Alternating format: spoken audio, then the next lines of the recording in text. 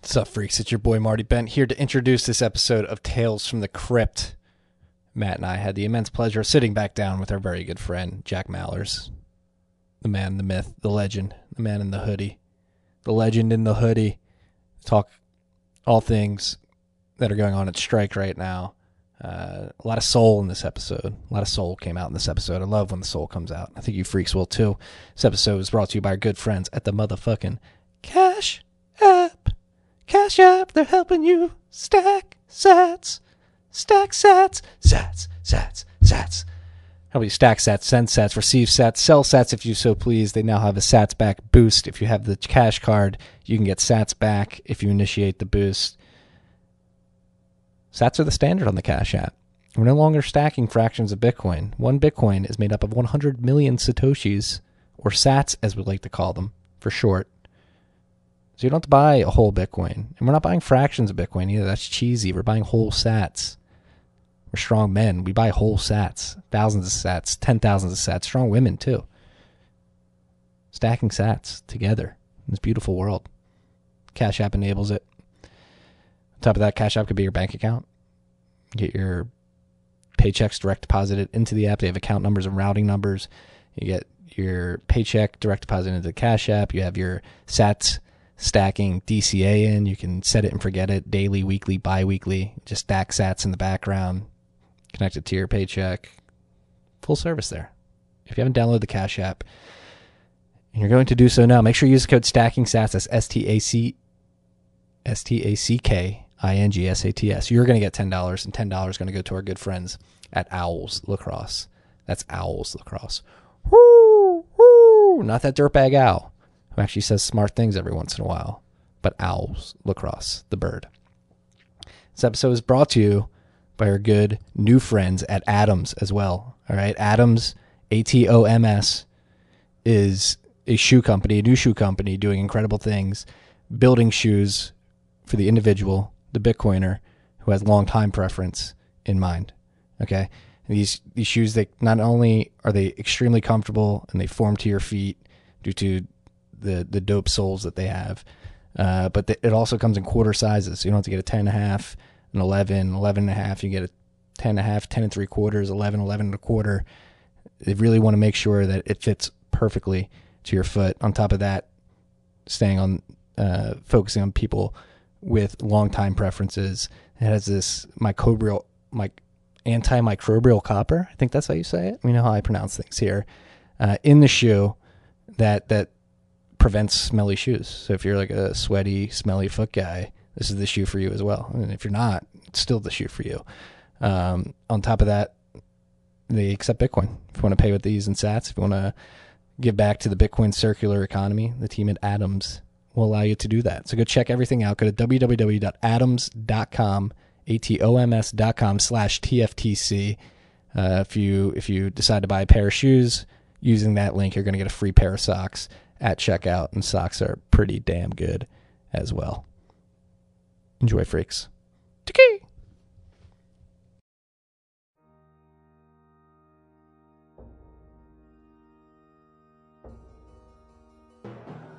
You've had a dynamic where money's become freer than free.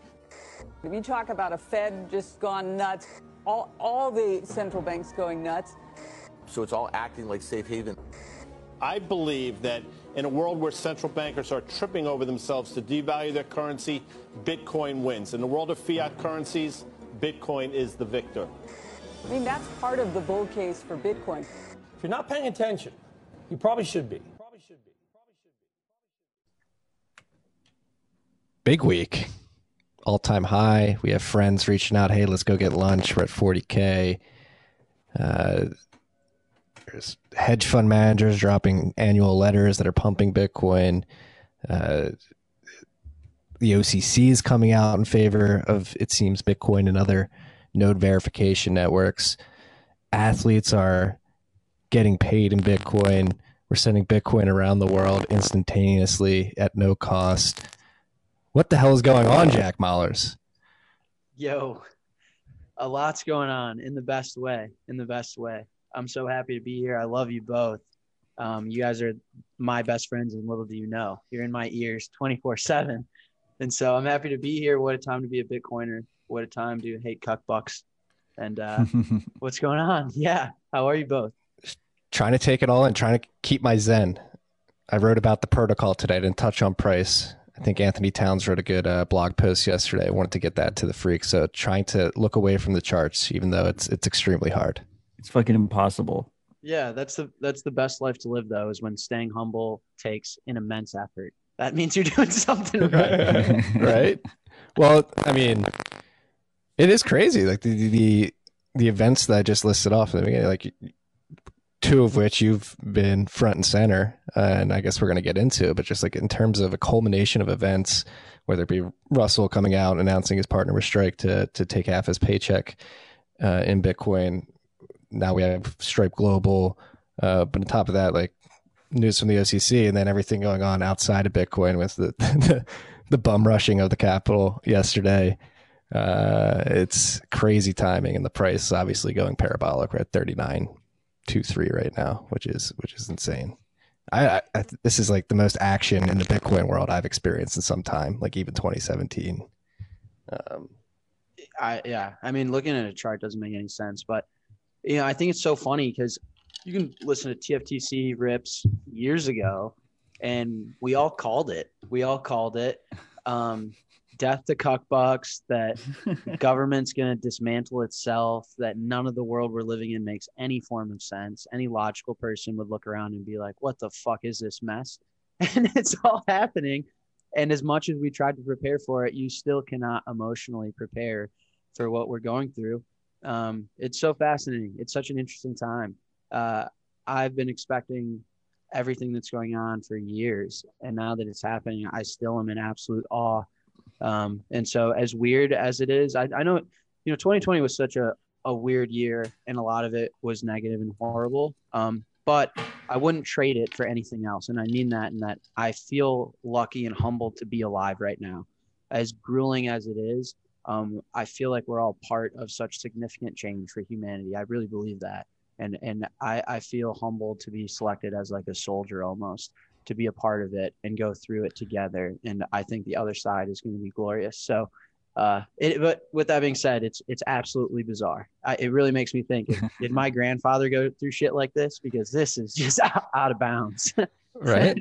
No, I mean, I agree. 2020 was a shitty year, but maybe we shouldn't trade it for anything, because 2020, your printer go burr, and people losing what little confidence they had left in their institutions pretty rapidly has led a lot of people from all walks of life to have aha moments around Bitcoin. And it seems like last couple months, last few weeks even, particularly, we've hit some sort of weird tipping point where everything's just coming together. Yeah. I mean, can we, like, I may offend people with this, and I don't mean to, but can we talk about the fact that a weird version of the flu absolutely ruined the planet? I mean, that's insane. A weird version of the flu ruined the planet, required every business to shut down, required people to go broke, and required the Federal Reserve to lose its mind and essentially nominate a new world reserve asset. And we didn't get hit by a missile. We didn't get hit by a meteor. Aliens didn't come and encroach on us. We literally had a variation of the flu that blew up everything around us. If that doesn't scream instability and a lack of order, and doing everything wrong, then I don't know what does. It's so conceptually insane. So you're the only one of the three of us that have had COVID, right? You had COVID last month. Oh yeah. I can What was that like? You mentioned it in passing yesterday in the AMA. It was fine. I mean, my immediate take is, this is what's shutting the world down and ruining lives? Get the fuck out of here. It was the flu. The only weird thing was I lost my sense of smell and taste. That was super bizarre. I did a taste test of. Did you get it back? Yeah, it's fully back. It's a whiskey. I tasted whiskey, Gatorade, lemonade, and hot sauce, and I couldn't tell the difference between any of it. I was just like drinking hot sauce like water. It was weird. But no, I mean, I couldn't believe that that shut the world down, and like would would I be concerned if my grandfather got that? Yeah, of course. I'd also be concerned if my grandfather got on the highway. I mean, like, what are we talking about? I'd be concerned if my grandfather got on a fucking roller coaster. I mean, the loops on a roller coaster may give him a heart attack. So don't put him on a roller coaster. He shouldn't go to bars. He could get COVID. He could get hit by a car. I couldn't believe it. I had the flu for a week. I took vitamins. I called my parents. My friends gave me soup. And then here I am now. So anyways. You heard it here first. Jack hates old people. You heard it here first. No, I mean, it's completely insane. It highlights, I mean, again, like I as well feel very humbled and blessed to be doing this small part, whatever it is we're doing here in the Bitcoin space, but it really highlights the need for Bitcoin. 2020 did, at least, and the centralization of power, whether it be top down from the World Health Organization, state governments, whatever it may be, tech industry censoring stuff, really highlighted the centralized nature of our institutions and how fickle and unstable they are. I mean, yesterday being somewhat of a crescendo, right? Even though it's 2021. Yeah, I think there's this overwhelming sense of anxiety around the world because you don't know what you're going to wake up to. I mean, we woke up to protesters running through the White House. I mean, that is just, I don't know what I'm looking at anymore. And as crazy, I know for years we're like, well, you know, the Bitcoin protocol, the consensus rules, they can't change from under you. They're defined. You can trust them. And that was kind of a meme, and it was kind of a nerdy thing to say. Well, how about now? How about now where you wake up, you don't know what the fuck's going on. You may bump into a weird version of the flu. The government's going to announce weird shit. Your president's getting banned on Twitter. How about a distributed protocol where the rules don't change? I sit down at my computer, I go to work, I look at my node, and I feel big exhale of this is comfortable. I know that my node's going to validate blocks. Consensus rules aren't going to change. I know exactly how many Bitcoins are being issued today, and it's a safe place to be. And so I'm at awe of how beautiful this is timing for Bitcoin. Bitcoin is the safest place to be. The network is the safest, most verifiable, guaranteed place to hang out, and Bitcoin is the safest place to store your wealth. And it's painfully obvious at this point. I mean, look at a chart. Yeah, we've been saying this for fucking years, and everyone laughed us out of the room like we were fucking crazy. And now people like Scott Minerd are just like dropping it on fucking Bloomberg, and no one bats an eye. Years. And it's remarkable, man. I mean, the safety and sats thing, and I'm on Fox News, and I just phrase it a little bit different, right? But it's the same point, right? It's the same thing my dad told me. I was 18 years old in 2013. He explained all of this to me. But I think that's how the world and markets work, is that the incentive has to be there. And so those that went out of their way when the incentive wasn't there and saw the future, understood Bitcoin, and got there first are going to be immensely rewarded. And everyone else is acting on incentives. The world is deteriorating in front of our eyes. And I think they don't have a choice at this point, whether you like Bitcoin or not, whether you're mad I'm in a women's closet or not. You don't have a choice. It doesn't matter. Yes, free freaks can't see Jack is recording in a woman's closet. A very luxurious one at that. But that's one thing I wanted to bring up and mention. You've been killing the media scene, the mainstream media scene. You're on Fox Business News. Like you mentioned, Cheddar is absolutely crushing those interviews with lucid, big orange pills, which has been incredible to see. I think your Fox Business News interview, particularly talking about Russell and describing how like he's putting his life on the line and the dollar's just not respecting that risk that he's taking. We even took it another level in the Cheddar one. The Cheddar one, I thought the Fox Business one was fucking hardcore, and then you just dropped even bigger bombs on the Cheddar one.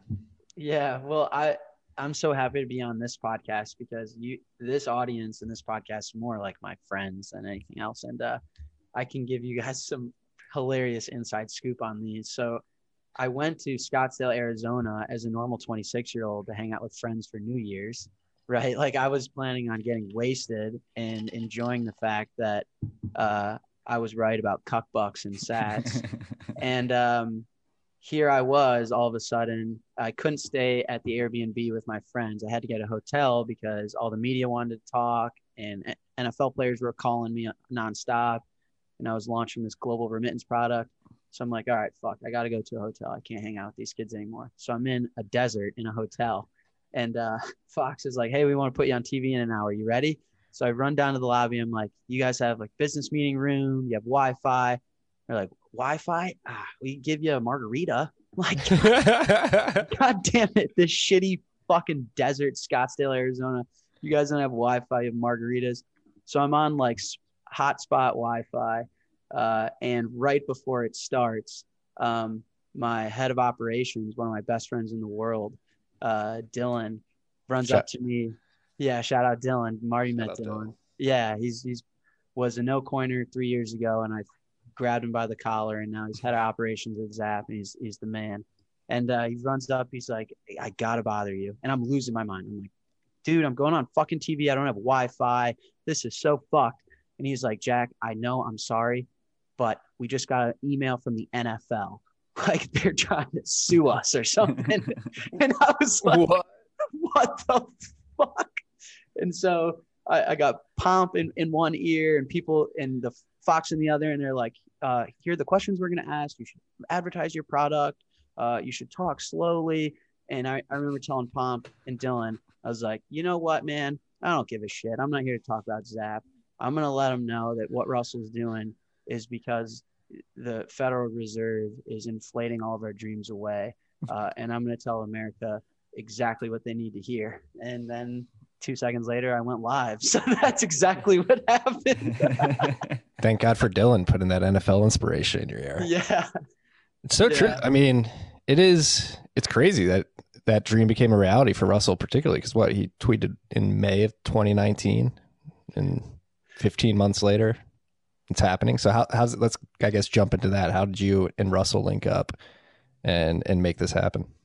Yeah. The Russell thing, he FaceTimed me, 6 months ago, 8 months ago, as a friend, as someone who we just obviously connect on the internet, just like the three of us have. And you're just like, you get it. You understand.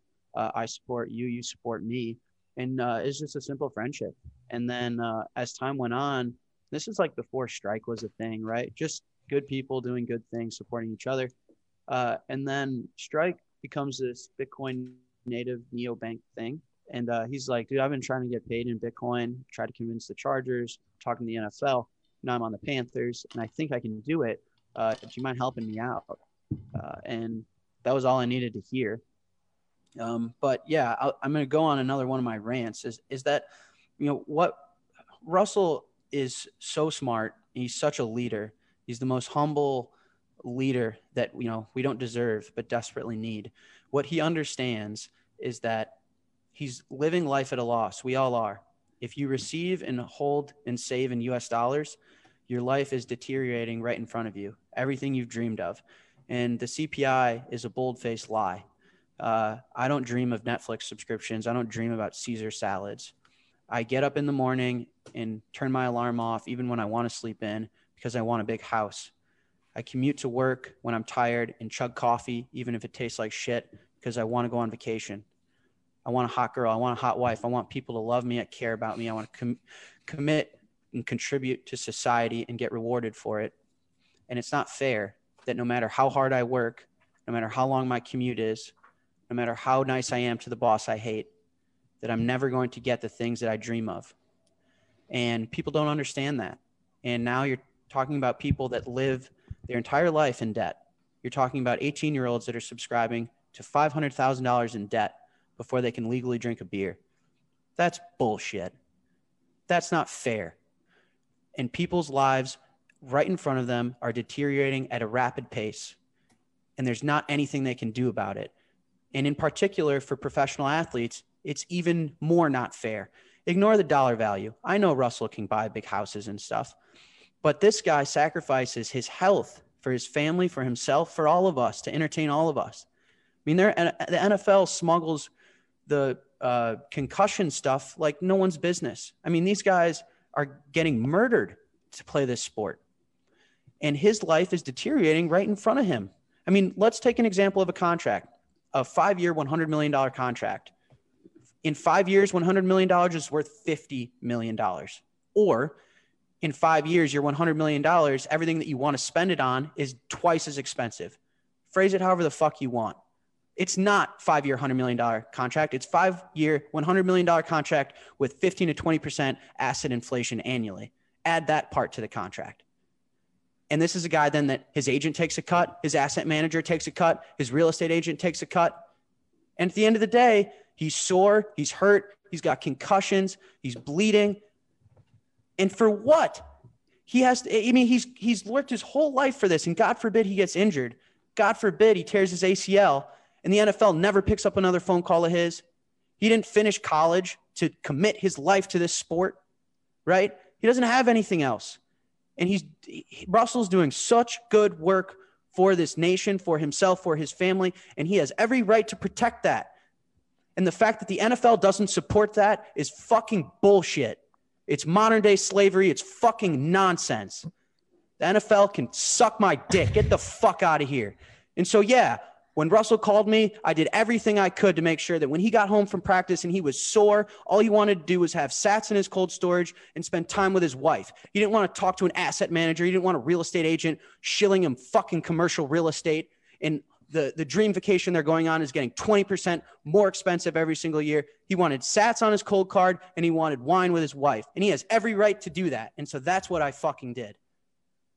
Boss, right? And you're hitting on something that a lot of people want to shy away from, like the dark side of professional sports and short-lived careers where, yes, their contracts may be high and lucrative for a certain amount of time, but it's pretty well documented that securing that wealth and maintaining it once you're out of the league, whether it be the NFL or other leagues, is proven to be not so straightforward. And the NFL really doesn't help out that much once they're done using your body for a certain amount of time. It's the dark side of life. It is in exemplifying. It's really important for athletes to set this stage because the way their employers treat them and the risk that they put on themselves, their bodies, their careers, their brands, their family is immense. But this is the same for every individual. You're going to the kid that's my age, that's busting his ass in sales. You're going to work the next 40 years and do everything you can and blink, and nothing's going to change. In fact, it's going to get worse. The house you want, you'll never be able to own. You'll always have a mortgage. Your education, you'll always be paying back. Your medical shit, you'll never be able to afford. You're going to be in debt and owing to society forever unless you exit, unless you protect yourself. And if you want to do that in real estate, fine. You want to take 15% of your paycheck and somehow allocate that to commercial real estate to protect your wealth? Good luck. I don't know how the fuck you're going to do that, but good luck. You want to store gold bars in your closet in an effort to protect yourself? Go for it. At this point, I'm not even going to convince you. You do that. You do that. I'm going to go live in massive citadels in Chicago and you stuff gold bars in your fucking underwear drawer. Or you can use what is so clearly the future, what is a solution that was engineered to solve this problem. We built this, we as the community, as human beings, as society, engineered this thing and memed it into existence to protect ourselves and to solve this exact problem. So Russell's setting this example, not only for athletes, for everyone. This is a problem everyone has, and now it's on a global stage. It's front page news, and it's a huge deal. And we built this solution. Don't compare us to gold. Gold is fucking minerals. Don't compare us to a fucking brick building down the block. No, we built this with our bare hands for humanity to solve this problem and continue this human race in a positive light, because this was an absolute disaster that I was born into. And we built this to fix it. And it shouldn't even be compared to anything else. This is a solution we engineered. I'm fired up, man.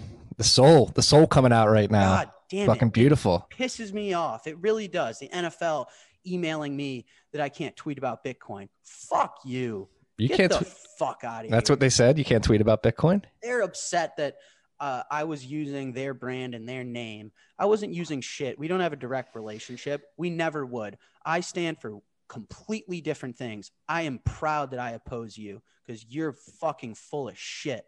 And Roger Goodell, I hope you're listening to this. Fuck you. Roger actually is a listener. He's emailed me Seriously, before. I think you're a bad boss. I don't think you're good at what you do. You should support your players more. You shouldn't hide concussions, injuries. I mean, these big corporations, they prey on individuals. And if me, Dave Portnoy, all of these people that stand up for the common man, what are you going to tell me that I can't support Russell and allow him to preserve his wealth and what he wants? What world are we living in? You got to be kidding me. I as soon as the NFL, I got off that Fox Business interview. Here's some more inside scoop. I called my dad and I cried. I was like, Dad, I'm out of gas. I mean, I can't go in a lawsuit with the NFL. And then 15 minutes later, he called me back. My lawyers called me back. We're all on the phone. And we're all at the same time, we're like, you know what? Fuck the NFL. Who do they think they are? They're going to throw me in jail because I gave Russell Bitcoin? Get the fuck out of here. So, yeah, I'm fired up, man. I'm so fired up. We'll get on the front lines against the NFL with you. Yeah. I know a few people who have handcuffed themselves to the NFL headquarters. We can ask for some advice. I love that. I mean, that was awesome. The whole point of your setup at Strike with the Pay Me in Bitcoin setup, the paycheck program in Strike, is that it's employer agnostic, right? It's like this idea that people have wanted to get paid in Bitcoin regardless of their profession for years now. And obviously their employers are still dragging their feet. They want to pay them in US dollars or whatever their local fiat currency is. The whole reason you set it up the way you did was so that the employer doesn't matter. Absolutely. Yeah. Don't go through HR. Don't try and convince your boss that stacking sats is the way and that he should hold it on his balance sheet and whatever. If you can, great. That's probably even better. But if not, just get your direct deposit and what the amount you want to save, set it in your settings, and we'll puke it out to your cold storage. Yeah. I mean, it's the same thing as stacking sats. Everyone knows that. I mean, people are tweeting at me like, dude, this isn't novel. I've been stacking sats for years. I'm not saying it's novel. It's a different way to think about it. And it was a solution I built for someone who asked for it. But the point still stands is money that you're not using to operate your life needs to be protected, preserved, and saved. And your savings is important, and it's representative of the quality of your life, right? Like when we talk about money and energy, money is energy, like Michael Saylor says. And you want to keep a full battery. Your full battery allows you to do anything with your phone, right? You want to play a racing game. You want to make an international phone call. You want to send a Snapchat. You can't operate life on 1%. People that operate paycheck to paycheck and that their savings are dwindling away from them is a phone on 1%. And my phone is fully fucking charged and 100% battery and it's plugged in. And, right. And that's what you want. So the money that you're not saving, it needs to go to your battery. It needs to be protected for the future. I want to make sure that the house I want to buy in 20 years is accurately priced. And how do I do that? As I save in sats. Houses are going down in cost for me. Why? Because I hold Bitcoin. Houses are going up in cost for you. Why? Because you have dollars in your checking account. And so, yeah, that's what the product is about, is you should get your direct deposit and how much do you want to save? And we'll puke it out to your cold card. And it's really that simple. So no, and it needs to happen. It needs to begin happening. And I think, again, getting back to your passionate rant earlier, like Bitcoin's going to help society find its soul again. Like the amount of passion that you just exerted there, talking about how we're all being robbed by all this. People know this inherently. And until last year, like we were saying earlier, like for how shitty it was, maybe it was the shoulder shake that the world needed.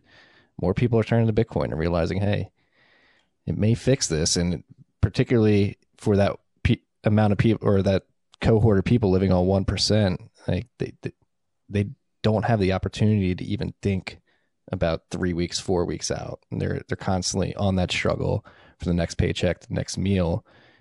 And that just puts a great amount of people in a dark place. You can't even think optimistically when that is your reality. Yeah, it sucks, man. And looking around me, so like as a guy in his 20s, you know, I guess before COVID, you'll go to a bar and you've got the guy who's spending thousands of dollars on bottle service. He's got a Gucci bag. He's got a Louis Vuitton belt, and he's got pearly white shoes. And I'm like, bro, your battery's on 1%. What are you doing, man? I'm at Club Paris, dude. I'm at Club Paris. Why your battery's draining? Next week, if you get fired, your phone's gonna die. What are you doing buying bottle service and stuff? Charge your battery. But that's just a result of, it's a domino effect. If you're going to inflate everything around us, you're going to make holding cash in my checking account worthless as the seconds go by. I'm going to spend it. And then you get into these virtue and social signaling of where is it being spent? Who's cooler? You want to announce to the world, I've solved this problem. I will be able to afford a house. I will be able to afford to go to Harvard University, because that's what we're dealing is. It's an absolute fear of being able to live out your dreams. Who in modern day without Bitcoin is able to grow up and live and do the things we all aspire to do? The 1%, the NBA player, everyone else, you get robbed. It gets taken away from you by the Federal Reserve. And so, yeah, you look at all these people, I feel terrible, but it's modern day slavery that you're living on 1% battery. Your phone's going to die. This analogy I'm making is that you have no preserved and protected wealth, and you're a slave to that around you. And I think nowadays and in the future, people are going to charge their battery. And instead of buying bottle service and Louis belts and getting rid of your cash because you have to, you should protect and preserve your wealth in sats and charge your battery, protect your wealth, and protect the quality of life that you have the right to live. So yeah, like here's the last thing I'll say. Everything around all of us Bitcoiners is getting cheaper. The vacation that I want to go on next year, it used to be like half a Bitcoin. Now it's 0.01 Bitcoin, right? Everything around me is getting cheaper. Jack. The Citadel I want, the fucking vacation I want to go on, the car I want to drive. 1 million sats, Jack. 1 million sats. Okay. Yeah. Sorry. Go with the program. My bad. 1 million sats. It's ridiculous. Everything that I want to do is getting cheaper by the day. Why? Am I some genius? Was I born this way? Am I the Prince of England? No. I just preserve and protect the quality of my life in Bitcoin and sats. And everything for the guy next to me that refuses to believe in Bitcoin, that's in college debt, that has bottle service, and his phone battery and his life is on 1%, everything's for him is getting more expensive at 15 to 20%. If you're not getting a 15 to 20% raise per year, then your life is deteriorating and getting shittier no matter what. I don't care what girl you're sleeping with. I don't care what job you have. I don't care what bottle service you got. Your life is getting worse, and there's nothing you could do about it. And so that's super fucking important. And thank you, COVID, or whoever we need to thank, for allowing this stage and allowing people to put microphones in front of my face and go on TV. However we got here, I'm thankful for it, because it's about damn time. Well, I get fired up every time, man. I'm sorry. It's all good, dude. And that's like what I think. So that's one half of the announcement this week, where you're talking about culturally athletes getting into Bitcoin as a store of value, and that narrative should begin permeating throughout society more and more, is that, hey, stack sats, it's going to respect your life force better than the cuck bucks. But then number two, so that attacks the incumbent system from the monetary good aspect.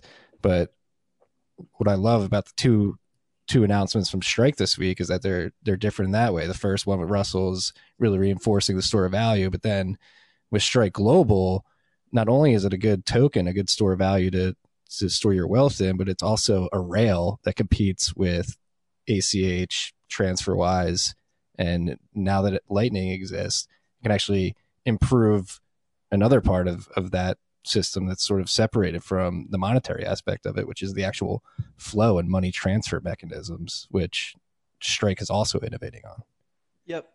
Yeah. So what we were talking about up to this point is Bitcoin, the asset.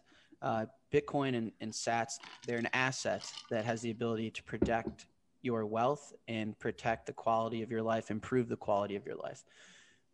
Bitcoin, the asset, operates on its own network. It's an open network. And they're two different things. What Bitcoin, the network, achieves is, it's remarkable. We can move a physical instrument, real physical value that's natively digital and inherently global anywhere in the world at any time. And then with Lightning, this new layer that we've built on top of it, gives this natively digital asset instant final settlement, instant cash finality, instant clearance in real time and at no variable cost. I can set up a node on the other side of the world, open a channel to myself, and swing physical value in less than a second and for free at any time. Doesn't matter. And it's also the most inclusive monetary network of all time. How many monetary networks do you know operate anywhere in the world equally? Does PayPal work the same here as it does in Guatemala? Nope. Does a Lightning node work the same in Chicago as it does in Guatemala? Yes. It's agnostic to the world around it. It's the most premier monetary network of all time. And it achieves everything faster, cheaper, and more global and at a better scale than any other monetary network that exists. And people don't understand that Visa is a monetary network. Square is a monetary network. PayPal is a monetary network. Chime is a monetary network. So is Bitcoin. They're competitive. And an open network, I mean, how many people are working on the Bitcoin network versus the PayPal network? You think PayPal can employ enough people to outcompete the Bitcoin network? Nope, no chance. So an open network is going to win. And so Strike's goal was always to plug in to the Bitcoin network and to be the Square or the PayPal or the Chime on top of the Bitcoin network. You know, PayPal is ACH plus the PayPal network. Strike is ACH plus the Bitcoin network. And so what we did was, if I can achieve instant settlement and global clearance in real time, I can send any amount of physical value anywhere for free at any time, 24/7, 365. Well, then why am I paying any money for cross-border payments? Cross-border payments is probably the most outdated technology in humanity when it comes to finance. I mean, for me to get money to my employee in Ireland, it takes a week and it costs me 10%. What fucking year is it? 1800? I mean, it's ridiculous. And now we have an open monetary network that just absolutely solves that. And so that was always my goal with Strike. I mean, first I had to launch it in the US. I had to make sure I had to get the license. I had to make sure that what I was thinking and dreaming about in bed was realistic and achievable. And then as soon as I did that, it was, you know, all gas go. It was all right, let's fucking do it. And so, yeah, I'll stop there wherever you want to take this. But I think it's a massive step forward for the human race, that we're utilizing this novel monetary network to improve on the last, gosh, I don't know, 1,000 years. Yeah. 24/7 settlement, 365, like that alone, the movement of collateral, just having that ability is massively beneficial for the market and a step function improvement. But when you add second layers and instant settlement on those layers, that's takes it to a whole nother level. Matt, I know you want to step in. So, I mean, I love the vision. I just want to unpack this a little bit. So, I mean, I think free is an overstatement, right? Like it's way, way, way cheaper than traditional monetary networks. And you have interoperability there, which is a nice advantage, right? But there's still obviously costs implied. I mean, the ones I'm thinking about is like conversion costs, like the last mile conversion costs. You go from US to Bitcoin and then go to Bitcoin to pesos. Like there's going to be a spread there. Liquidity, just like locking up funds. And then the big one historically with Bitcoin, people interacting between traditional finance and Bitcoin is like chargeback and fraud risk, right? Yeah. So, I mean, you're right. I'm marketing free. Of course, everyone's like, "Oh, you're over marketing." Yeah, I'm over marketing. I mean, what my job? I'm a salesman, right? Like, it's my job. The free is that I can set up a node anywhere in the world, open a private channel, and there's no intermediary that can step in and charge me shit. I can physically clear and settle value on my own time at my own cost. As a business, yes, the free part is true right now. So we do, I mean, Strike here in the US without this killer app, just people stacking sats, buying gift cards, we do so much volume. It's blowing me away. It's hard to keep up with. We do millions and millions of dollars. We purchase millions of dollars worth of Bitcoin a month just to keep up with Strike users. So our counterparties that are helping us live and automate trade, so where we're buying the Bitcoin from, they actually don't charge us anything. So, you know, I know everyone's like, well, on Coinbase Pro, I pay 25 bips to execute a trade. So I know you are. No, I'm not.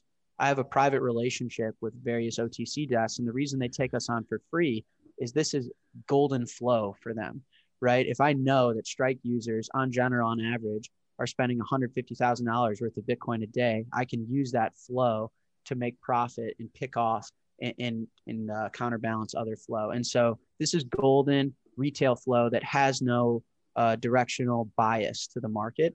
And so our counterparties don't charge us anything. Actually, it's a blessing that we give them this flow. And so in that part, our execution between the dollar and the euro and all of these things is actually free. Now, to Matt's point, it probably won't be quote unquote free for long, because once we get to $10 million a month, $100 million a month, we're going to have to put in some basis point spread to protect our balance sheet, not to make profit.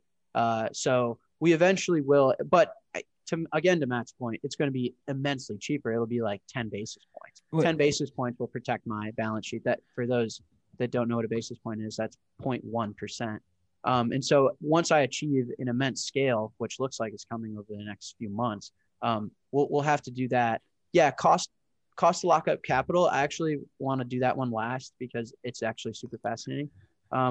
But no, when I say free, I do mean it truly, that the protocol, there's no intermediaries. You can do anything you want for free.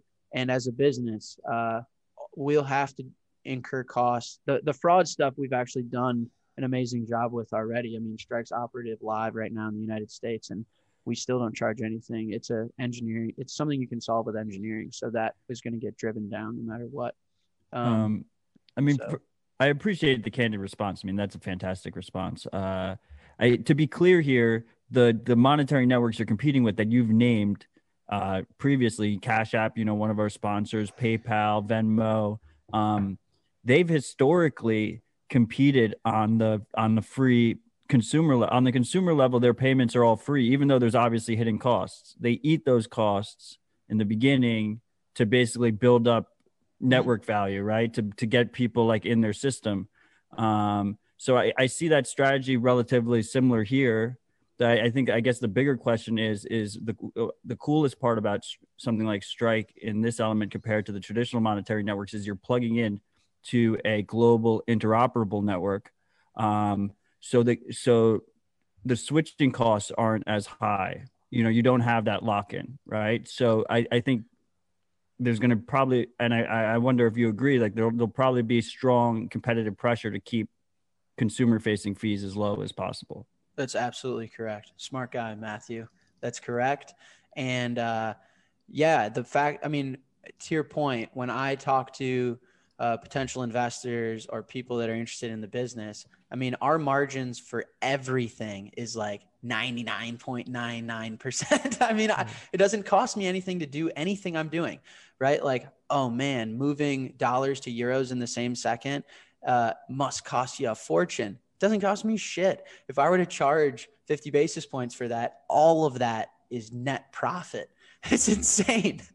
It's insane. The only cost that I have as a business is paying in the smartest people in the world to build it. And so, no, you're spot on, man. You're spot on. And I think the point about the need to have to lock up capital and put money into this monetary network to execute on what we're discussing is a super fascinating one, because therein lies the reason it's better, right? Like for TransferWise, what they're doing, the reason Strike is better is that you can think of the capital that we have. The way I explained it initially to my employees is treat these sats like soldiers. They're like little soldiers that are going to carry out a task that you want. So if I want to send $100 on a Sunday night to London and have it received as British pounds instantly and within a second, what I'm essentially asking is I'm asking a bunch of sats to run as soldiers. I said, soldiers, here's your task. You guys have to go to London and find liquidity in the British pound and get my friend Tom in London British pounds. Do you mind? And they say, Jack, absolutely. Let's get to work. And they run across the Atlantic Ocean in real time and land in London, these little soldiers, in less than a second. And they didn't charge me anything to do that. I said, how much do I owe you for you guys running across the ocean? Oh, don't worry about it, Jack. This protocol is free. And they land in London and they say, hey, we're Bitcoin. We need British pounds for Tom. Good thing that Bitcoin is the most liquid global commodity ever. It has liquidity in every single currency, 24/7, 365. This market doesn't close. So getting British pounds for these little sats is easy. Then we give Tom the British pounds. And maybe Tom sends the little soldiers to El Salvador. Then maybe El Salvador sends them to Australia, and Australia sends them to Africa. But they're just little soldiers running around the world executing on tasks that we need. And the more like fancy way, headline way to say it is they're achieving final settlement, cash finality, and instant clearance in real time globally at no cost. And it's awesome. It's awesome. So yeah, we do have to lock up capital on the network, but not a ton, because these little soldiers scale so well. They're able to execute a task in London and then execute a task in Central America and then execute a task in Australia, the same little soldier in like the same 30 seconds in the same time that's taking me to explain it, you know? So it scales so well. You'd think I'd have a lot of capital on there, but not as much as maybe you'd intuitively think. It scales tremendously.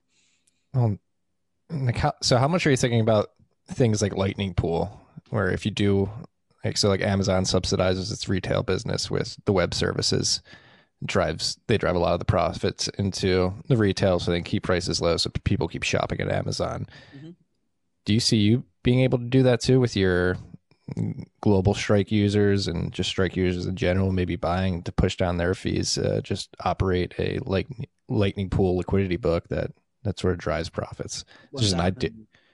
Yeah, 100%. Generally speaking, the consumer is never the target customer for a business like ours, almost never, right? And so yeah, we want to make services free and convenient and accessible to the consumer. And trust me, there's plenty of money to be made if we do that at scale in 200 countries. I'm not very concerned about it. So yeah, and Lightning Pool and Loop and all these things. I mean, I'm so proud of the whole community, man.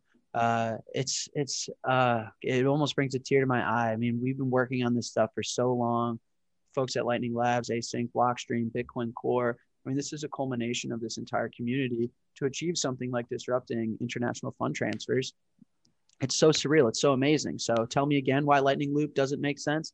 Tell me again how Lightning doesn't work. Tell me again why the Bitcoin network isn't superior to other monetary networks. Does it really just take time for me to build a consumer app and write a Medium post for you to understand? But it's vindicating almost of just blood, sweat, and tears from this entire community. It's fucking awesome. So yeah, I mean, I think the news this week is pretty massive, and the fact that it came like on the tails of that OCC clarification earlier, where banks are now legally allowed to use blockchains like Bitcoin as alternative routing mechanisms when they compare them to ACH or TransferWise. It's pretty crazy. And Swift too, like competing with those, and yeah, and the price going up too at the same time. Like, I guess the point I'm trying to get to is, like, compared to 2016, 2017, when the protocol and certainly Lightning were not up to snuff for taking on a large amount of capital and then a large number of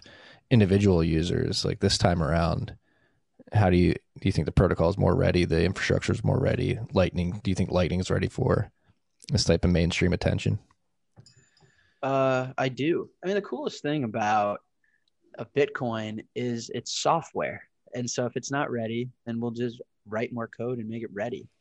So yeah, I think it's ready, and it's so cool. So the reason that, like, Matt also made a subtle but really important point, that this is an open network that everyone can be interoperable with. So if Chase Bank reads my Medium post and is like, fuck, we should do that, then they put up their own Lightning nodes, and now Strike and Chase can talk to each other, right? So I mean, the fact that it's an open network, you literally can't compete with that, and that's going to expedite the timing of this crossover. So if TransferWise implements this, that's good for Strike. That means Strike users can be interoperable and connect to TransferWise users. You know, like BottlePay, it seems to be doing like maybe the exact same thing. And people are like, are you scared? Are you mad that they're copying you? No, I'm not at all. I'm not at all. Right now, I don't know if they're launched or not, but a Strike user can send money to the UK. Do I have a relationship with BottlePay? Did we set up some way to talk to each other? No, we're just built on the same open monetary network. It's so fucking cool. That's why the tagline on Strike's website is a more connected world. I think Lightning's going to tie us all together in instant cash finality at no cost. And yeah, if I want to buy a hoodie from Australia, I can do that in the same second and process that payment in no cost. It's fucking awesome. Yeah. I know a bunch of freaks have used Strike to use USD to buy merch or shout outs. Yeah, I know. I saw the Samurai guys, of course, the most hard knock motherfuckers at the park, telling everyone they're pussies. They're like, "What? Oh, you're scared of using Bitcoin the asset?" Let me be clear. I also use Bitcoin the asset, and if you don't want to use Strike, it's really easy not to. You just don't fucking use it. But Strike is for people that hold Bitcoin the asset and use it to protect their wealth and want to interact and benefit from Bitcoin the network with cuck bucks. It's really cool that I can make a Bitcoin payment with my US dollars. I don't ever touch my cold storage. Why would I? The cold storage protects my quality of life. The cold storage makes everything around me cheaper. It makes my dreams achievable. I don't touch that. I don't drain my battery. But to benefit and interact with the Bitcoin network and get instant cash finality and free international payments anywhere in the world at any time, the collateral I want to use with that is cuck bucks. I have no problem getting rid of cuck bucks. So it's awesome. Strike isn't competing with native Bitcoin payments. It's competing with fiat payments. Correct. And it's using Bitcoin to make those payments. And it allows any Bitcoin user to receive payments from a Strike user that is only in fiat world. I want to roll back just a tiny bit because there's this common misconception that I really wanted to hit on during this conversation with you. The way Strike interacts with the Lightning Network, it's almost like living in two different worlds. Like there is, I presume from our previous conversations that we've had, that a large amount of your transactions are going through private channels with, your partners around the world, where you have these large private channels. They're your partners. There's no routing nodes involved. You know that there's going to be no fees because it's just you and the other party. And the nice thing about that is, even though it's a semi-trusted relationship, because of the way the Lightning spec is, you have greatly reduced counterparty risk. You basically don't have to trust them in that relationship, which is fantastic. That's huge. Just like you said, like if you opened a massive channel with a private channel with Bottle Pay, you can you have interoperability, but you don't really have to trust them. And at the same time, you have low fees, basically no fees. But then you also have the interaction with the greater Lightning Network. When you're paying when you're paying TFTC, when a Strike user comes and wants to pay for the dime bag, they're gonna enter the greater Lightning Network, the public routing Lightning Network. And there, at that point, you are going through routing nodes and presumably, and this is what I wanted to discuss, presumably a fee market should develop, right? Is this what you expect? You expect, routing fees right now are nothing. They're basically nothing, but those fees should go up over time, right? Yeah, no, that's true. And as simple as we make it look, there's actually a ton of really fancy work that goes in behind. So we do like multi-path payment probing. I think we're the only team in the world that's built that. And yeah, so when you scan a Lightning QR code, we probe the network and get the fee in real time. So we essentially send the payment out, but with a dummy hash, so that we know the payment will fail, but the recipient, no one along a route knows that it's a dummy hash, right? And no one knows that we're plugging in fake data until they try and execute on it. And so we know the payment will fail, but we know that it'll try its best to get to the destination. And that's what probing is.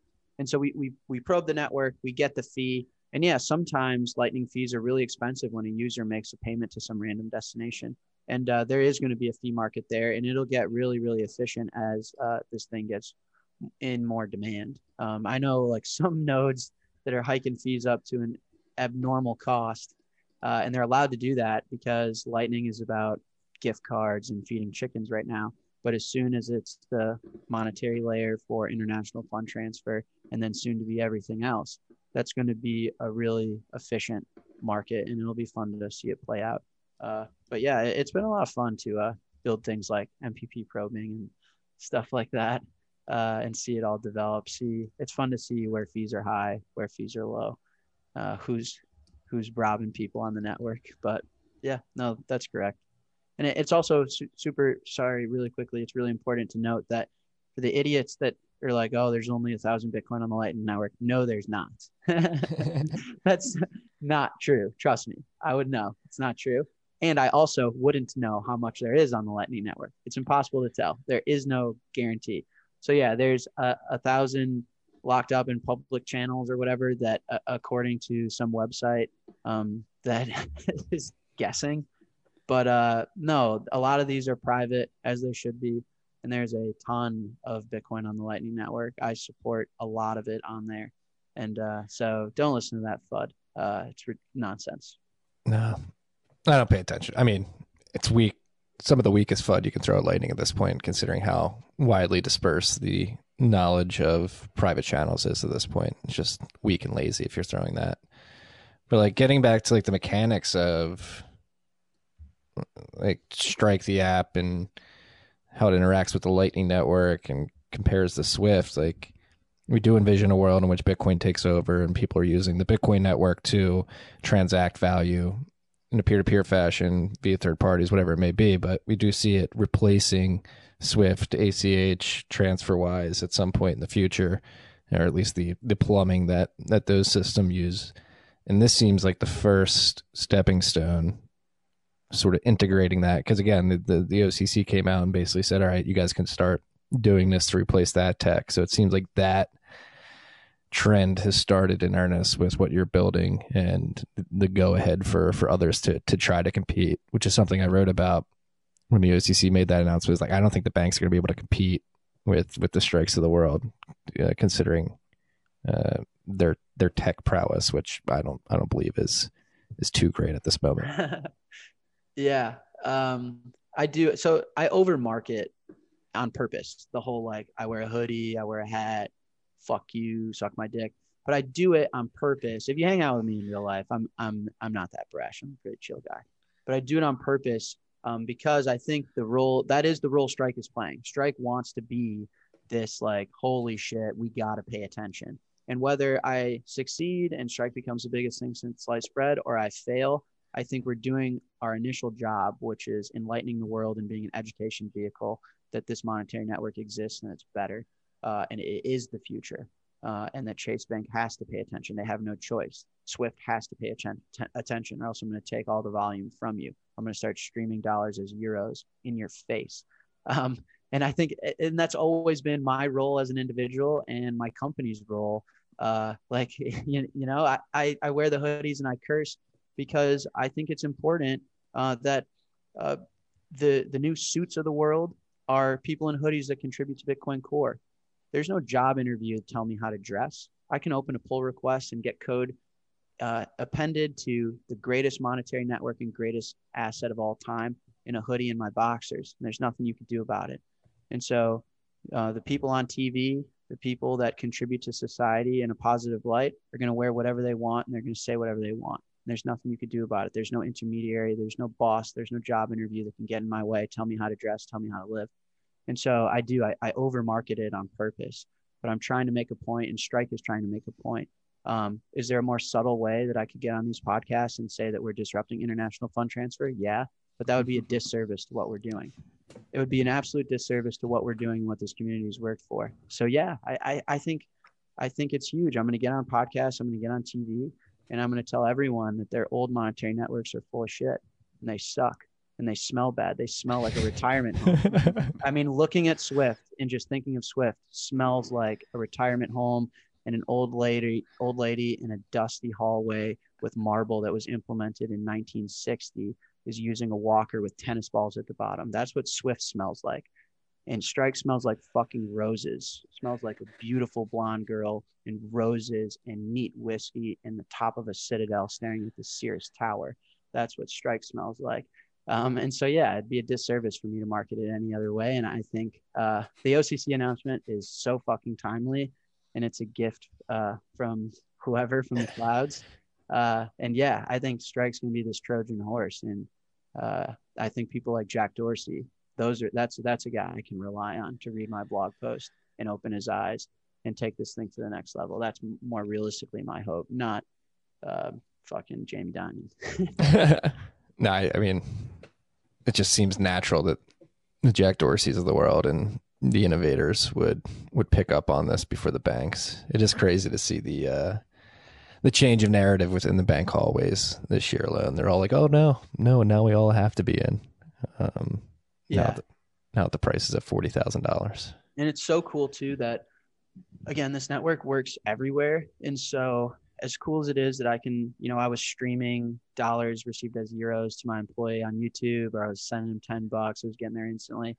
But what's even cooler is that I can give smaller market individuals that their quality of life has been absolutely stripped from them. And it's unbelievably sad and devastating to learn. The more you learn about it, the more you want to cry. And we can now give them financial access to the rest of the world in their own version of Cash App, which they desperately need. And I think that's so cool. Like, even if Strike just becomes the El Salvador app, I mean, we'd solve life for millions of people and escrow billions of dollars just with that country alone. So that's one of the subtle but cooler points about Strike, is that I really hope it takes off in Venezuela, El Salvador, get them in synthetic digital dollar, allow family and friends to support their life and support their everyday wage with free and instant fund transfer. I mean, these people are living on like $5 a week. And you can't send $5 to El Salvador. There's a minimum, and the fees are horrible. And to go collect that $5, there's a gang that's sitting outside Western Union that's going to beat the fuck out of you if you don't give them half. And now, from the comfort of their own home, I can send them $5. It'll get there in the same second and at no cost. And then they now have a synthetic digital dollar to P2P and live on. And we don't need their central bank can fuck off. You can inflate everything you want. Doesn't matter. We're going to price the world around us in sats and use this new monetary network to survive. And that's awesome.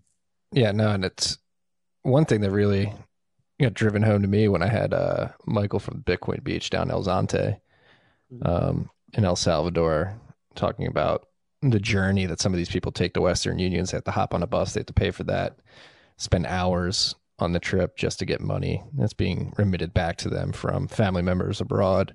Just that wasted time alone, just the round trip in the bus, 4 hours for some people, it's just wasted economic opportunity. And if you just download an app and have people use their dollars to send you Bitcoin, and then you mentioned it, a synthetic dollar, so Tether is involved with this too. How does that tie in to this, and how do users utilize that, building it into the wallet? Yeah, well, there's been a few people that are like, you fucking Ethereum shell. It's like, let me get something straight. I fucking hate Ethereum. I think Vitalik is modern day con man, and he's full of shit. I'm using whatever it is.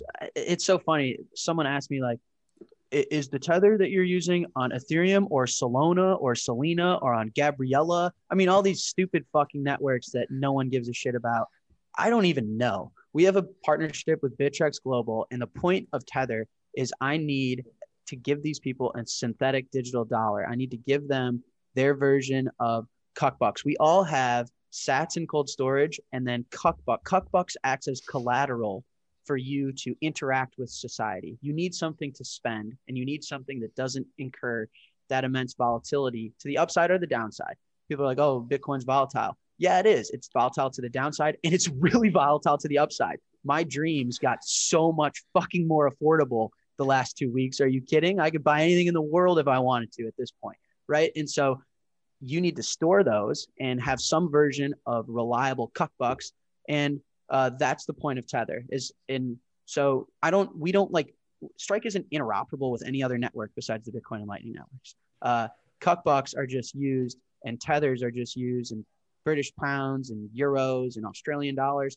They're all just used as collateral to interoperate and integrate with this monetary network. And so, yeah, if you're in El Salvador, I can't plug into your fintech banking rails. Your bank doesn't have an API. You know, if you're in Nigeria, there's no plaid for Nigeria. So, yeah, take Tether. Take Tether. It's probably better than your local fiat currency anyway. And you guys just P2P. So when an El Salvador guy who got a $100, let's walk through your story. I send $100 from the United States. It lands in El Salvador as 100 Tethers instantly and for free. And this is real physical value, real sats that marched across the Gulf of Mexico and got there and did the task in real time. Now, this guy goes and gets a haircut that got his 100 Tethers, and they charge him 2 Tethers for that. Now, he has 98 Tethers, and the barber now has 2 more Tethers. There's no, like, we didn't use a network for that. We're just ledgering in a database. Like, okay, you now have 2 more tethers and you now have 2 less tethers. And we're just using it as a better version of fiat currency for these smaller markets and these people that don't have access to fiat currency and don't have access to banking APIs and shit like that. So that's how it works. And the best way to get rid of your tethers is to probably use Strike to send them to your cold storage or to make a remittance payment. And the best way to get tethers is probably an inbound Strike payment. So I think fees now are like 50 tethers to send a tether payment or something. Really? Yeah. That's insane. It's I was gonna say, I just forgot what I was gonna say. I was gonna say something about it's like having conversation with Matt Alborg and actually looking at activity in Latin America and Africa. I think it's pretty clear there's demand for stable coins. People are using them. People need them. I think this is gonna be huge. Stable coins are inherently unstable in the long run, but there will be this transitionary period where people use them. It's a short-term thing. Ultimately, personally, I think sats, become the standard unit of value, and just people will hold that. And, most of the volatility, to be frank, is to the upside. And I think when people talk about stable coins, they really mean they just want to reduce downside risk. I don't think upside risk is, I don't think people really have issues with their, store value increasing and purchasing power. But I think what people don't realize is that this isn't like a use case that Jack just discovered. Like, this is a massive pain point that people in traditional fintech space have been trying to address for years. And the main reason like a Cash App or a Venmo isn't already in Nicaragua or already in one of these South American countries is because they can't get the local banking relationships. So the way he's setting this up is like you're setting this up in a way to basically just sidestep them. If you don't have to deal with the local banking relationships, and all of a sudden you can address that market where these other guys couldn't even fucking address it in the first place. Yeah. I love your comments on this podcast because you're a million miles ahead of everybody. You're saying exactly what I'm doing in a very transparent, open way. That's correct. How did a 26-year-old in a hoodie that's cursing in a women's closet get to 200 countries before a public company like PayPal? That's exactly right. I didn't do any banking relationships. I didn't do shit. You know what I did? I spun up a bunch of Lightning and Bitcoin nodes all over the world and ensured I was compliant with regulators in that jurisdiction, and I fucking launched it. And it was easy, and it came at no cost. I downloaded free and open source software, and I installed it physically all over the world. And I'm using a digital synthetic dollar and an open monetary network to solve the world's problems from my bedroom. And that screams innovation. That screams that the tooling that we have as human beings is rapidly increasing and getting better. And so that's exactly right. Yeah. Why is Cash App not in El Salvador? A lot of reasons. Why can't I spin up a Lightning node in El Salvador? I can. I did. It was easy. Yeah. Giving middle fingers to the haters from your desk in your bedroom is an incredible thing. No, and again, like, for any of you freaks out there, maybe relatively new to this podcast, you're joining us because the price going up is catching your attention. You're trying to learn more. That's really what we're highlighting in this episode, and what Jack's highlighting in the products that he's making is both sides of the innovation. There's multiple sides, but particularly 2 sides of the innovation of Bitcoin is sats as a store of value, as a store of your life force, and then the Bitcoin network as this literal step function improvement in the software infrastructure to move money around the world. Like, you don't need these banks. You don't need to ask permission, even though I'm sure you've had to get permission from regulators to a certain extent, but you don't need to ask permission of a boss at a bank to build something compatible with Swift or ACH. You can just interact with this public protocol and build dope products. Yeah. Let me explain another. So I have this common joke now, like all my high school friends and hometown friends are like, seeing the Bitcoin price and seeing me on Fox. I'm like, dude, oh my God, what do you do? And my like best answer is I build regulatory arbitrages. That's all I say. It's just a joke back to them. Like, they're not going to understand what that is, but it is what I do. One of my favorite, I'm just arbitraging everything, right? Like, to Matt's point, you guys need banking relationships in El Salvador. Well, I'm using free and open source software to plug into an open monetary network. That's just a massive arbitrage to achieve we're all trying to achieve the same thing, and I'm doing it cheaper, faster, better. Another clever one is if you think about how these strike payments internationally work, immediately my CBO at Strike and at Zap here was like, well, isn't like when I was like, dude, I think we can do free and instant international payments anywhere in the world at any time. And he responded, well, if we do that, isn't the Bank of England going to be like, all right, any incoming strike payment, we're going to tax at 10%, and we're not going to allow this kid to take over the world. And I said, they're actually, if you think about how it works, they're not allowed to, because all that's happening is in the United States, the dollars are being bought into Bitcoin, and then the Bitcoin is then being sold into British pounds or into euros. And so all I'm doing is buying and selling Bitcoin. And if you guys are going to ban that, there's a lot bigger problems the world's going to deal with than Strike. If you're going to ban access to buying and selling Bitcoin, then you're just fully attacking Bitcoin. But all we're doing is buying and selling Bitcoin. We have no notion of the Forex exchange rate. There's no intermediary that can get in the way and stop the Strike network. All I'm doing is buying and selling sats in an automated programmatic fashion in real time. And I'm totally routing around any Forex regulation. Everyone was like, dude, you cannot operate in Forex. The regulation required, the this required, the middleman, they're going to tax you. They're going to throw you in jail. You can't turn dollars to euros instantly without asking for permission. And I was like, you're right. I'm not dealing with Forex. I'm not doing dollars to euros. I'm doing dollars to Bitcoin to euros. That's what I'm doing. There's nothing anyone can do about it. And I don't operate in the Forex land. You guys in your Forex land and all your suits and all your rules and all your fucking fees, you guys have fun. I deal in Bitcoin, and there's nothing you can do about it. And it's the best. It's the best. And so that's another really subtle arbitrage point of why hasn't anyone else streamed dollars as euros to their employee? Why isn't anyone else paying their employee every 5 seconds?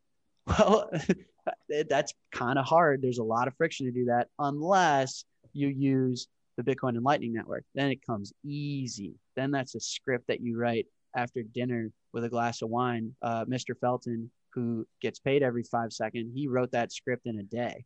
Easy money, it's fucking awesome. Well, that's why I'm happy you're going big and doing this at such a big scale right away, because there's, even if from what it seems, I haven't used it yet personally. I've just seen the videos and the demonstration you did yesterday, turning dollars into euros instantly. Like if that works at scale, which I assume you're confident it will, that is a UX that is a step function improvement on the incumbent. And so that you have like a quasi Uber situation where like everybody's like, hey, I want to use this. It's better. If the regulators do try to step in the future, it's like, you're really going to take the step function improvement and moving this money away from people who need it most, arguably too, because it's doing remittance the most, people in pretty piss poor situations in countries around the world. Yeah. Hey, if you want to stop Strike international transfers, then you have to stop the ability for the individual to buy and sell Bitcoin. And so then you're going to get a pissed off Jack Mallard. You're going to get a pissed off Michael Saylor, Jack Dorsey. You're going to get a pissed off everyone. And so good luck. Too late for that, buddy. If you guys wanted to stop Bitcoin, you should have tried maybe in 2009. It's far too late for that. And so, yeah, get with it or get lost at this point. And everything I'm doing, if you unpack Strike, it's actually deathly simple.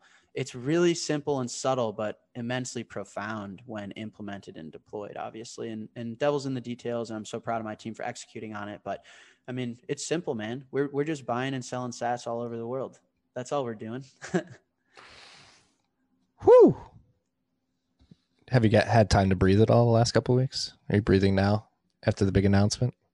Barely. I haven't really slept.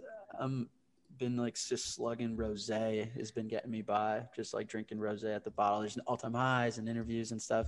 But it's fun, man. I'm having a blast. And I'm so, again, I'll say it, like, so proud of the whole community. There's something about this. You just feel like we're achieving change in society that we've been fighting for. And I listen, of course, to all the RHRs, and when Matt gets fired up about, they are going to, we can talk about the Secretary Mnuchin stuff. They are going to start to come after all of us and try and take privacy and human rights away from us. And we should stay on guard. There's rarely a time to celebrate. And there's still too much of the world to change to lose any amount of focus. But there is a sense of just like, you kind of look around and you're like, man, we really are fucking doing it. We really are. Of all the pep talks we give ourselves in the mirror, it feels good. It feels like the world is better today than it was yesterday, than it was last month, last year, last 10 years. And I feel a part of that. It's fucking awesome. Yeah. Yeah. Never get complacent, freaks, but do at times take the time to take a step back and calibrate how far we've come and the opportunities that lie before us, which are pretty great. And yeah, it is scary. So that's like the other weird thing. Like you have this OCC letter come out. I think that's like the 10th time I said OCC on this episode. I'm sorry, freaks, which was in my mind extremely positive earlier this week. And then what do we have? 62,000 comments going to FinCEN right now due to this regulation. They want to ninja launch on the industry. Like the lack of clarity and continuity between regulators is just fucking annoying. If anything, it's like a huge annoying. How annoying is it for you, like building all this shit? Yeah, well, super quickly, I also want to make the point of like all of the things that's changing around us for the better in Bitcoin's place in the world, rightfully so, and how it's improving on the quality of life for all of us. That's everyone's doing. If you're listening to this podcast, that's because of you. And don't let anyone take that away from you. Bitcoin has this brand that if you're associated with it, you're a criminal or you should be guilty. It's not something you should bring up in common conversation. And that's bullshit. Bitcoin Core devs, Lightning devs, Strike devs, the everyday person that informs everyone else, works hard to educate you two. This is all of your doing. Everyone should be proud. And I'm proud of everyone listening to this. We did it and we're doing it and we're going to keep doing it. We're going to change the world. And don't let people make you feel guilty for owning sats. Don't let people look at you weird for being interested in the Lightning protocol. Fuck you. Don't let them take that away from you. You earned this. You did this. You're changing the world. Whether you just average stack sats in your free time and listen to TFTC, or whether you dedicate your whole life to building on Bitcoin Core, I don't care. You're part of this. You're authoring this. Bitcoin is a solution humanity built. It's not a gold mineral fucking piece of metal that the planet pooped out that we decided is a store of value. No, we built this with our fucking hands and we memed it into existence. And I'm proud of everyone for that. Anyways, don't let them take it away from you. Secretary Mnuchin, I got to unwind and unjackify myself. As the CEO and founder of a money service business, it is frustrating. It's unfortunate. And but what I told my team is hey, listen, I literally had a meeting. I knew this was coming long before the public did. And I told my team, you guys take the amount of time you want to cry about it. And I meant that. 10 seconds, 10 minutes, 10 hours, whatever you need to, it's immensely unfortunate. It was blatantly disrespectful and malicious that he did this over the holidays, the time frame, every contextual property and detail of this proposal is disrespectful and harmful to all of us here operating in the space and operating money service businesses. And so I told my team, you guys take what you need. We just got punched in the chin. And if you need ice, if you need to cry about it, if you need to lay down, do it. But then we get up and we get to work. This team, we hold ourselves to an immense quality. We're here to change the world and we don't take anything less. And any task that's put in front of us, we're going to do it. We're going to accomplish it. And not only are we going to do it, we're going to do it well. And, we all looked at each other, we got each other's backs, and let's get to work. And so we're studying the proposal, and I can't make any official comments until anything is finalized. But we have a really creative and clever solution that involves BTC Pay. And I have absolutely no fear that we're going to overcome this. And if Mnuchin wants to give me a new rule, I'm going to build another regulatory arbitrage. Bet your ass on that. That's what I do. I'm best at that. And so it's massively unfortunate. I don't think it's fair. As an individual and as a business, we violently disagree. But of course, we're going to comply. We're going to comply, and we're going to do it in the best way. You can rely on the Strike team that anything we do, we're going to do it extremely well. And we got your back, and we're going to do the best thing we can. So, well, it's unfortunate. It's unfair, slimy, but it's also extremely ignorant. Like that letter particularly showed a lack of understanding of how the Bitcoin protocol works and how those proposed rules could be easily routed around or gamed. Well, let's be clear here. I don't think the intended goal and what success looks like from FinCEN and the United States Treasury is to give proper oversight and regulation to Bitcoin and this new monetary network. I think success for them is to get in its way, frustrate, and potentially put people out of business, and potentially halt what is a revolutionary technology and asset class that's on the brink of absolutely changing the world. And that was their goal, and it's as clear as day. So yeah, do they seem ignorant? It's because they are. It's because they're not trying to help anyone but themselves. I think that part's obvious. But like I said before I start getting on a rant, we're going to comply. We're going to do the best we can. And ultimately, over the long term, have faith in government and in regulators to do what's right. I know a lot of people in office that violently disagree with this as well. And, again, it's unfortunate for a lot of reasons, but it's not the end of the world. And I don't think anyone should seriously fret over it. We're going to figure it out, and we're going to solve it just like we do everything else. Yeah, it's a temporary speed bump, if anything. The states attacks on Bitcoin are futile in the long run. And you're playing regulatory arbitrage and jurisdictional arbitrage too. That's like another thing. If the U.S. were to get restrictive and sort of clamp down on Bitcoin companies and users, I don't think anybody would bat an eye at moving, or not. I think a lot of people would move. Certainly people would bat an eye at moving. But I think you would see an exodus of talent, which I don't think the U.S. can afford at this particular point in time specifically. Yeah. I mean, if anyone in government power is listening, if you overregulate us, the strike team's going elsewhere. You can bet your ass that. And we already have many entities. I mean, in order to launch this product all over the world, Strike has many entities and businesses all over the planet, and we'll just get up and move. And so be careful. Watch what you say. You're asking, you don't want what you're asking for. You don't want Jack Dorsey, Jack Mallers, all of us to get up and leave. Trust me. Well, and then hey, munching butts, if you're listening, any government officials, if you're listening, anybody with power over policy, I guess you could say, it makes sense to cooperate. Just cooperate with us. Adopt the Bitcoin standard. Make Sats your standard as well. Like it'll benefit everybody in the long run, including it's a perfect, we have social cohesion at all-time lows right now. We don't people rushing the capital. And like you mentioned in the beginning of the episode, I think we would argue that this stems from poor monetary policy and government overreach slowly but surely over the course of decades.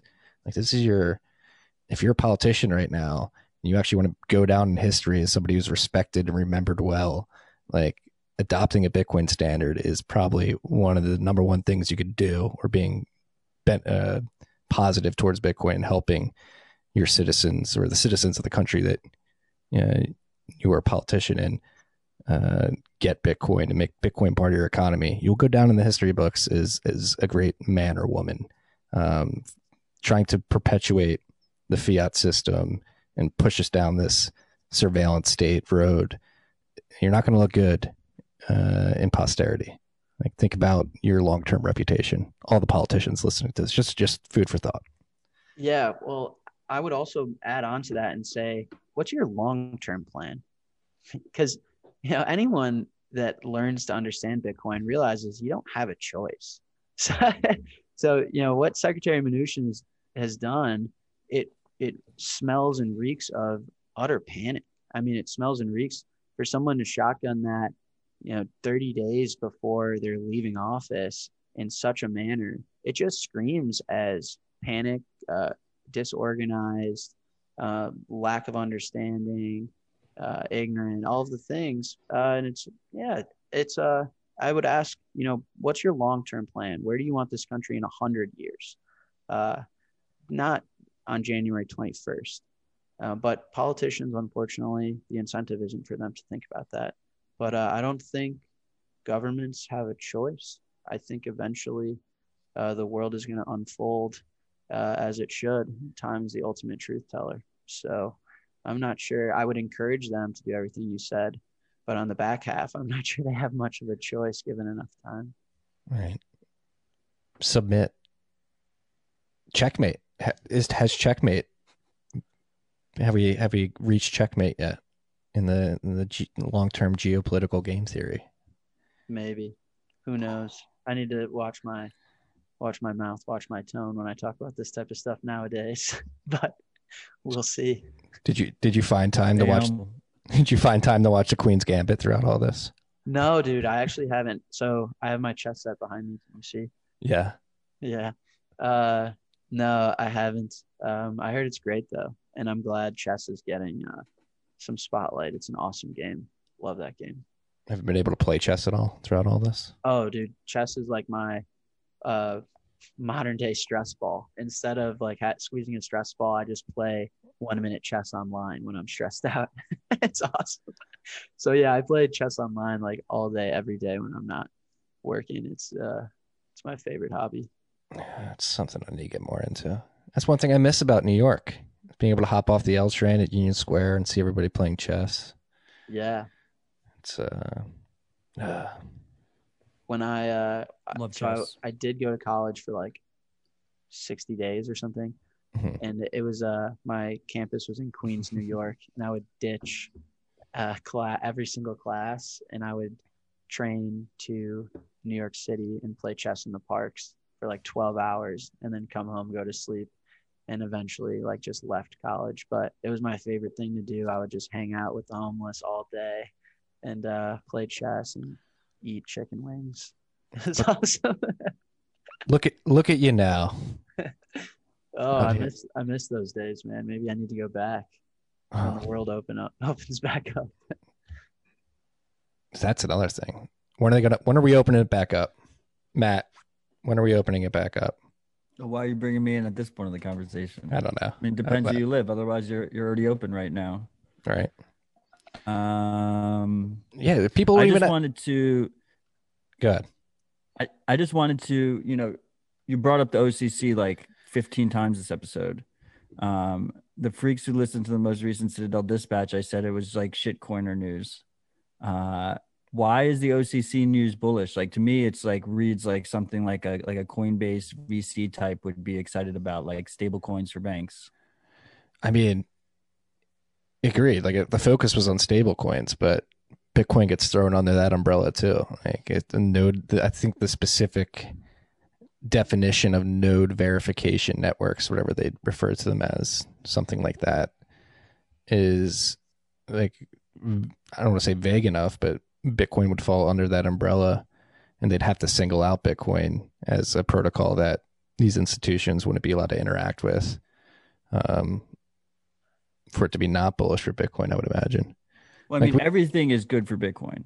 Yeah. But I question how good this is for Bitcoin. Like, I wasn't like super hyped about it. I didn't like Jack's earlier rant got me more hyped than the OCC news.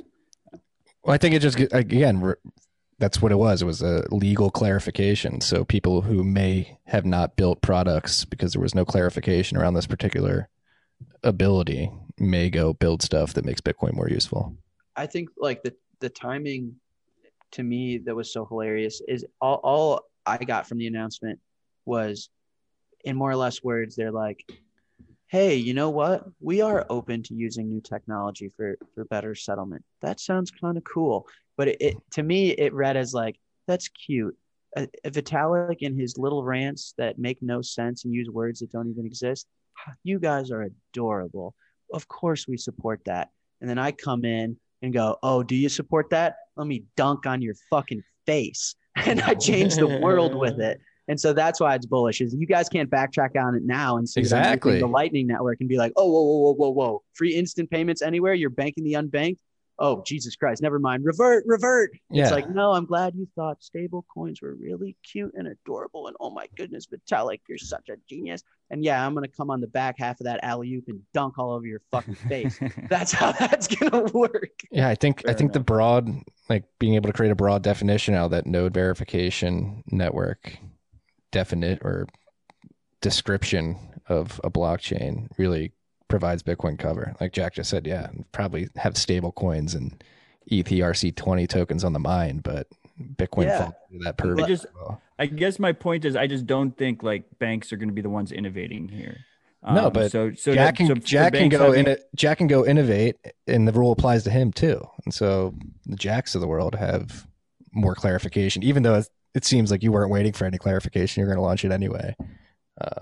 Yeah, it was just like, oh, you guys are willing to submit and admit to the fact that technology is probably outdated and there may be better ways to do things. Oh, okay, let me show you. Exactly. And fine, if you guys want to try and replicate Strike on the Ethereum network, good fucking luck. I dare you to spin up enough nodes all over the world and to make free instant Ethereum payments. Good luck. I'll see you in the year 3021.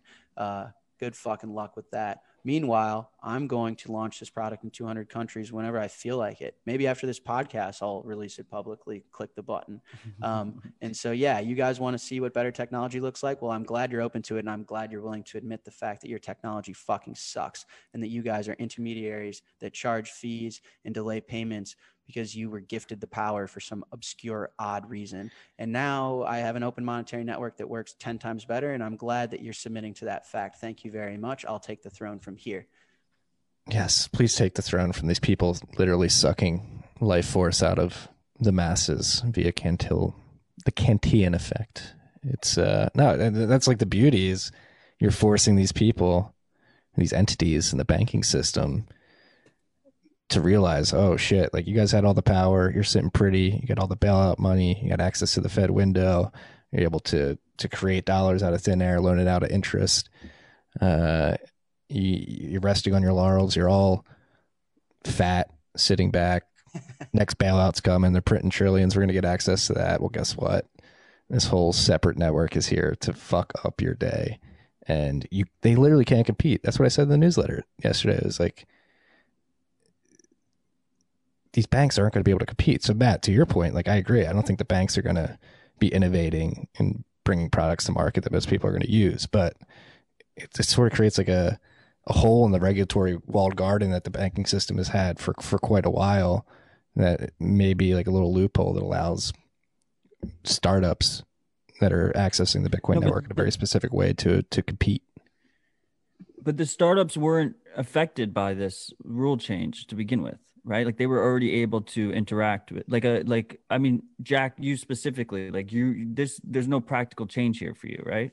No, yeah, we were going to launch it anyway. I think what behind closed doors, what everyone was talking about is Circle fucked, basically. Is that the United States is, I swear to God, that was transparently like the conversation. It was like the United States is going to come down hard on stable coins. You can't just issue and give access to US dollars without the Federal Reserve and the United States government having anything to do about it.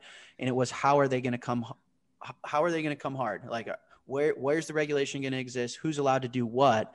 And that announcement and clarification from the OCC was just their opinion on like, here's where we stand before this shit gets out of hand and gets messy. Is like, this is our opinion. This is where we stand. And we're generally supportive of the idea of better technology. So yeah, we were going to launch no matter what. They can't do anything about the Lightning Network.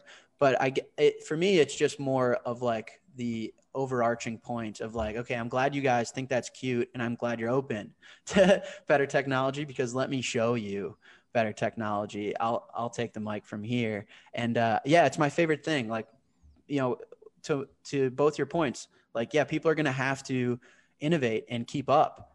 They're not going to have a choice. But my favorite thing is like, people are like, oh man, TransferWise is going to have to lower their fees.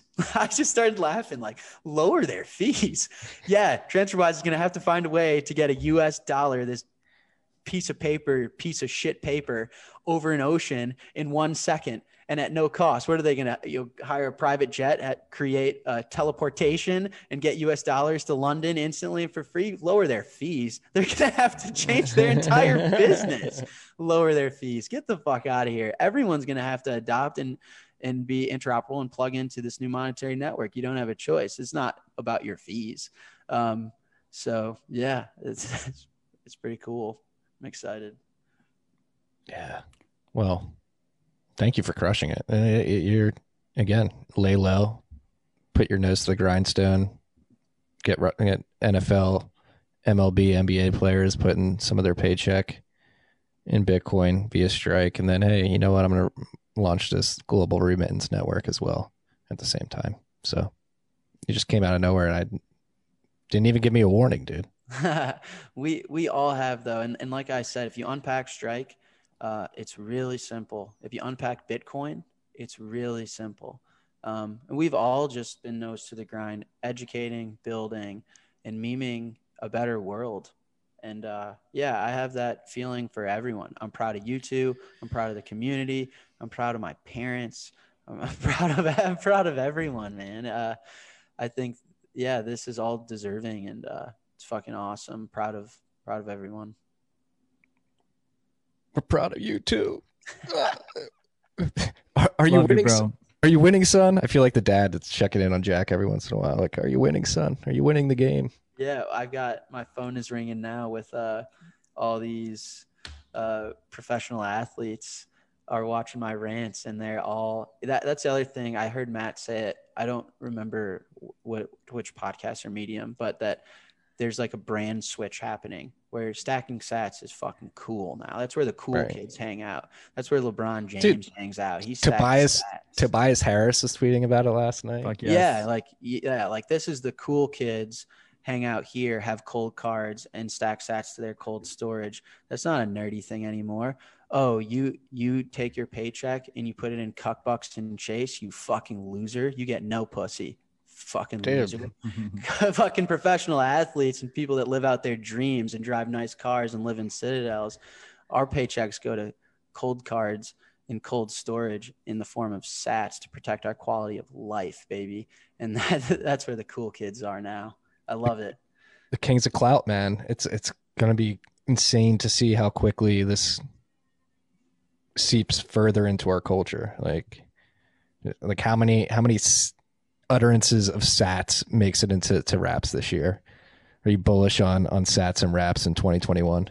Yeah, you know what I wanted to do, and I wonder now if I have the audience for it, is when Bitcoin hit like some milestone, like 50K or 100K or something, I wanted to tweet out to all my favorite rappers, like, I will pay you in sats if you make a Bitcoin song with me. I'll pay whatever you charge. Like Drake, you like 100K, like soon to be 100 million sats or whatever. Fine, done, deal. If you make a Bitcoin song with me, I'll do it. And I think that's like, I used to say that to my parents as a joke. And I think nowadays the community can probably fund top artists to rap about how they drive nice cars because they stack sats. It's true. The guy with the nicest car is going to be the guy that's been stacking sats his whole life and protecting the quality of his life with better money. And I fucking love it. I'm bullish as fuck on everything. And it's the fact that it's happening so fast is so on point. Like markets and change doesn't wait for anyone. You know, there is no, time out. This is going a little too fast. I mean, the world changes before you know it. Markets are going to run away from you before you know it. It's just the way it is. And being able to live through that is such a blessing. I feel so lucky to be alive right now. It's just the fucking best. I wouldn't trade it for anything in the world. Yeah, you got to pinch yourself when you wake up these days. And it's great. I mean, the amount of when's the pullback coming texts I'm getting right now makes me feel like it's going to just go to levels we couldn't even fathom quicker than we could imagine. When's the correction? Like literally, I've gotten 10 of those texts today. I'm like, stop texting me about this, please. Yeah, I keep responding the same fucking thing. I've been responding the same fucking thing for 3 years now, 4 years now to some of these people. Yeah. Just keep buying. Just keep stacking sats. Keep building. Bitcoin is hope. It is hope. Look at the soul that Jack brought to this podcast today. pure soul. There's a soul that knows it wants to change the world, that things are fucked up, and we have the ability to fix it. And more people are starting to realizing this. As we sit here today on January 7th, 2021, it may seem like the world is going to shit, but if you know where to look, there's very, very exciting and beautiful things going on. And I'm happy to be sitting here having this conversation with you two gentlemen today. Couldn't have said it any better, man. Absolutely. Immensely grateful. Yes. Well, appreciate you both. Appreciate you too, Jack. Is there anywhere you want to send the freaks as you roll out Strike? Any information you want the freaks to look at, to get access to? Not really. All you guys can message me on Twitter. I read every message. Email me. Hit me up if you need me, if you need anything. And global.strike.me. I cannot unleash this thing to 200 countries at once because I just don't have the balance sheet and the firepower. I am doing this all out of my bedroom, so I have to do it gradually over the next month or so. So sign up, help me test it. Seriously, let me know where you're from. Let me know what countries I need to go to first. Tell me your story, and I'll give you access and let you test. And global.strike.me.